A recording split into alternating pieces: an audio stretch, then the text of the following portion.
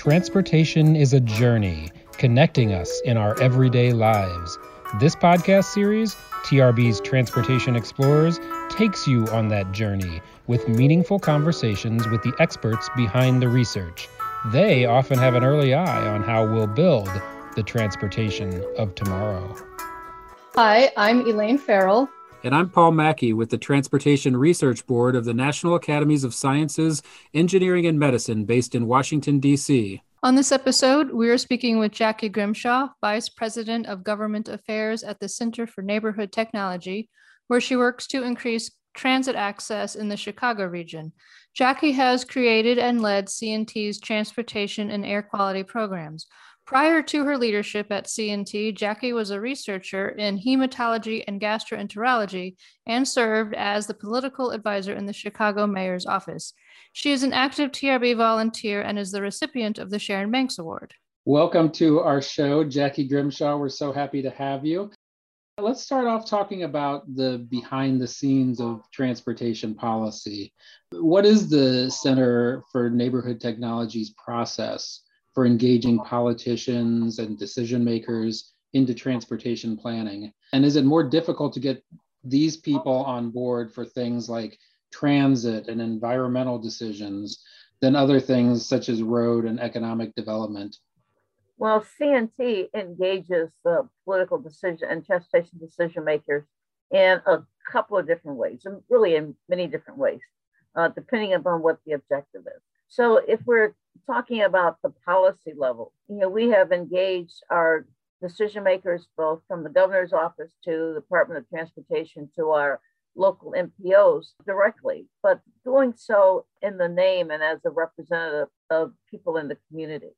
And so how we do that is that we have over the years organized different networks, different collaborations with community-based organizations, getting them up to speed about what's going on, listening to them about what their transportation needs are, and so forth. And then we put together a package of local decisions that the community would like to see. And then we engage those officials. So the state legislators, we've done presentations to the transportation committees of the General Assembly. We even got the governor at one point to change our MPO to a new structure that included opportunities for people to have impact on the overall regional goals. So, that's one way. The other way is that we engage politicians is by creating organizations that local folks can meet with and directly impact decisions that are made, particularly at the local level, the local and the city and county level. Whether or not it is about roads, transit projects, bicycle projects, scooters, it's acting as the liaison between decision makers and communities, but always bringing the community perspective to those decision makers. Do you feel like policymakers and stakeholders, policymakers especially, do you feel like they're open to more, I wouldn't say experimentation in transportation planning, but more, it's no longer just the days when you're focused on roads. There's so many options that you have to consider. And I imagine the politicians need a lot of education to bring them along as well. I always try and convince transportation decision makers that the best transportation planners are the people who use the transportation system. They know where the bottlenecks are. They know where the barriers are. They know where the service disruptions are. They know where there's no service. They know where there's poor service. So if you really want to do good transportation planners, talk to and listen to the people who are experiencing those problems every day, because they can point you to whether or not it's potholes, whether or not there's a need for some kind of traffic control device, whether or not there's danger in terms of cycling on a particular street, where they need to have an improved intersection because of disability, accessibility, whatever it is, listen to the folks who have to navigate, the transportation system, whatever it is, roads, bridges, bicycles, transit, whatever. They're the ones that can give you the best answers. Do you think we're seeing substantial advancement in essentially the politicians and the engineers and planners listening, just like you say? Yes. And I think you can see that in the infrastructure package that just passed the Congress. The recognition of the harm that highways did to marginalized and disadvantaged communities in the past. So, it was acknowledged in terms of how do we start to correct the harm that transportation has done over generations. The president having, the Justice 40 program, saying that, there have been a lot of mistakes made in the past, and we have to start correcting that. And so we need to start funding, making available resources in communities that need them the most. And that's how you start getting to equity. So it goes from the federal level all the way down to the state level and the city level. For example, this transportation equity network that we put together helped advise the city of Chicago's Department of Transportation on challenges, equity challenges in their strategic plan. So if you read CDOT's strategic plan, you can see very visibly the impact that the community had on that strategic plan. And in addition to that, there's implementation that's part of the strategic plan. And the city is committed to meeting with the community to discuss implementation, whether or not we're on track, whether or not there are impediments to them achieving. So, that came about because the community said, we want to be involved. The community identified issues that needed to be addressed. As you know, you have been awarded the Sharon Banks Award, which we give to people who have exemplified Banks's ideals of humanity and service. And your career has focused on public engagement and environmental justice, and you just touched upon what you do in those areas. So why are these aspects important to service, and what do you think transportation planners can do and maybe do more of to ensure they're addressing these concerns? It's important to be of service to the community. It's important that, one, you engage that community, that you are available to the community so that if they have an issue, they can bring it to you. Or if you see something that's going on in the community, you can go there and ask, is this what it seems to be? What's the impact on your lives? What's the impact on your ability to have the quality of life? So it starts with engaging, and the communication has to be two-way or multidimensional in the case of going to transportation decision makers. So, you can't hope to achieve, I guess, the benefits of people and communities unless you listen to them and take their issues to the decision makers. Now, environmental justice and public engagement and issues to address equity are all focused on the communities that have been left behind, but it also impacts the broader community. Like we can improve transit service for people who need it the most, those essential workers who kept us alive over the last 2 years. If we improve transit for them, we're actually improving transit for the whole community.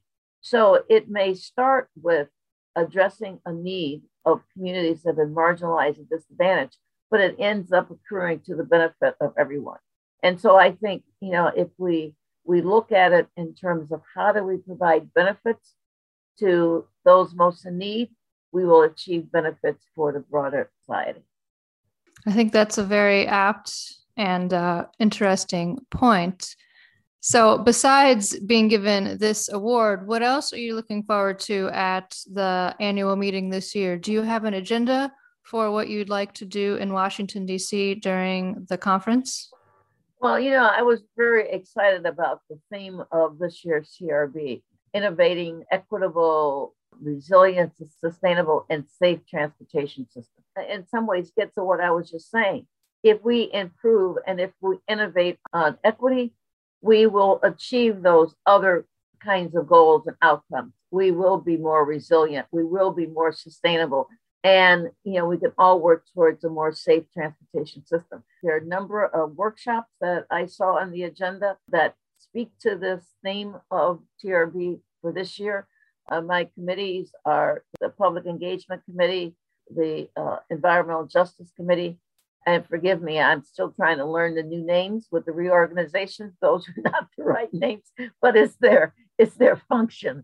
Their function of being involved, providing tools and techniques and education awareness about public involvement, and also about how do we get transportation planners, engineers, decision makers to understand the issues of environmental justice and equity. So those committees are always rich with content and new research. The papers were brilliant this year. So I'm anticipating that would be good, as well as the poster sessions that we always have the committees. And I also, for a long time, was on the Women's Issues Committee.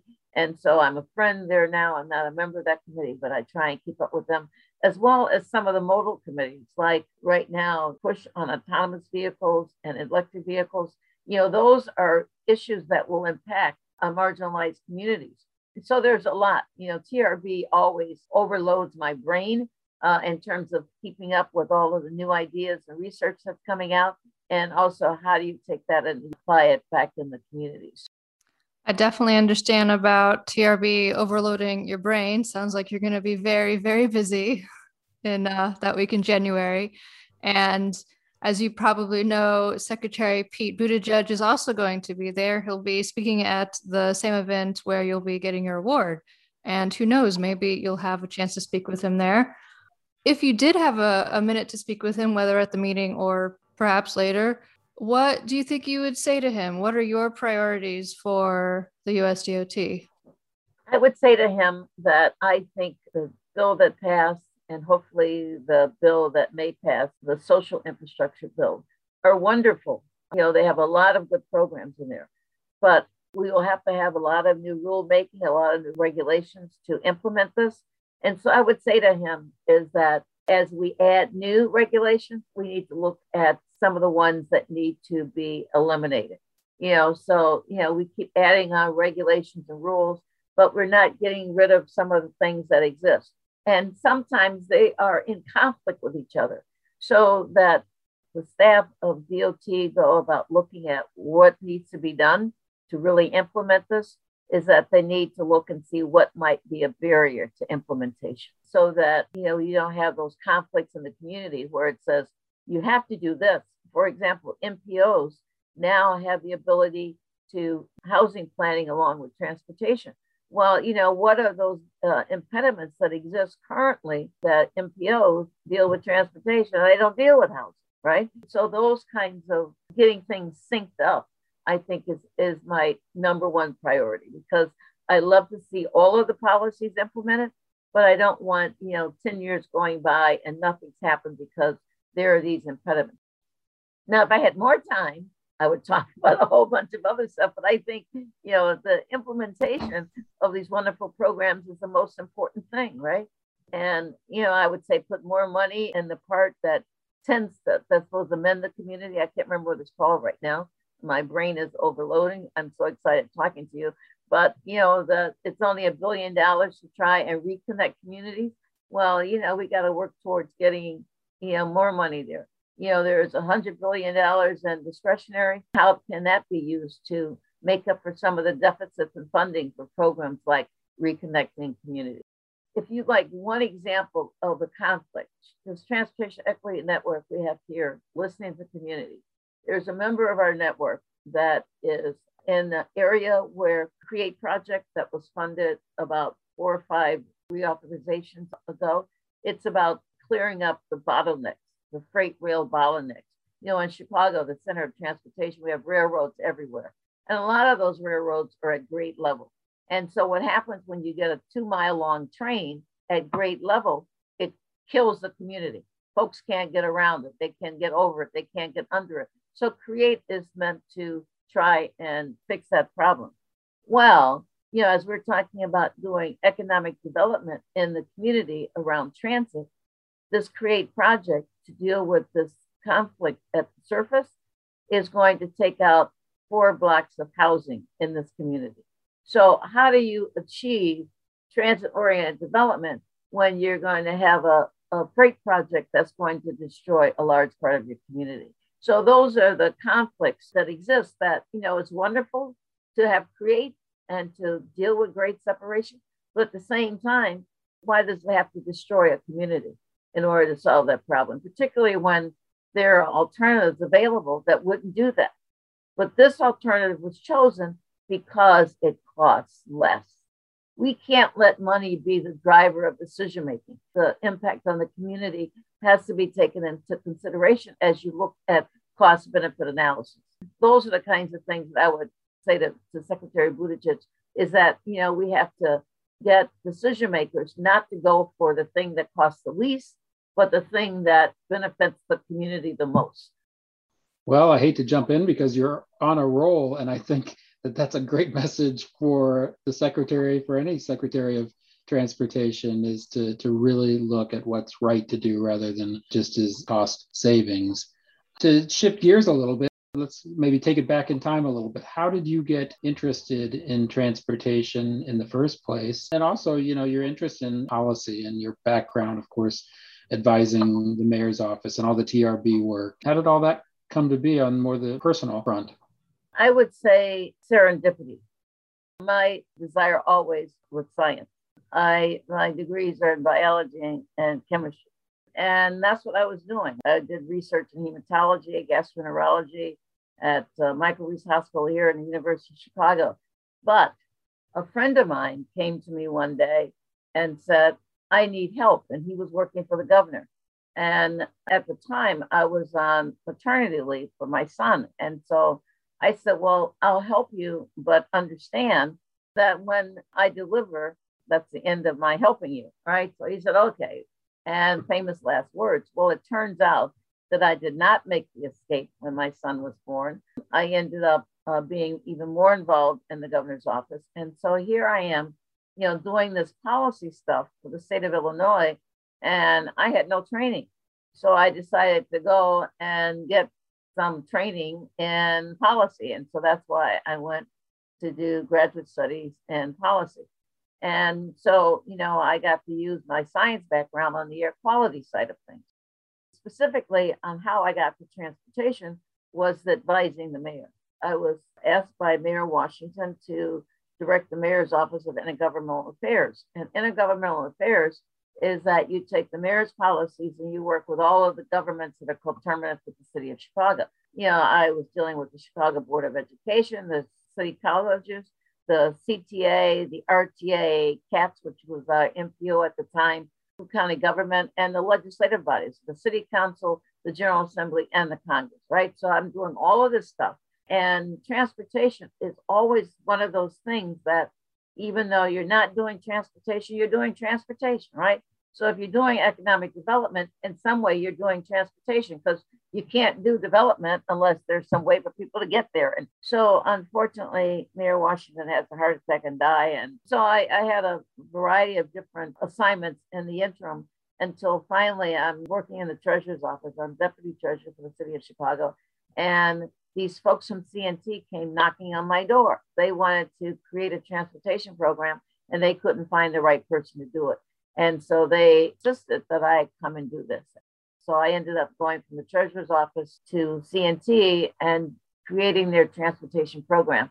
And I've been there ever since, over 30 years now.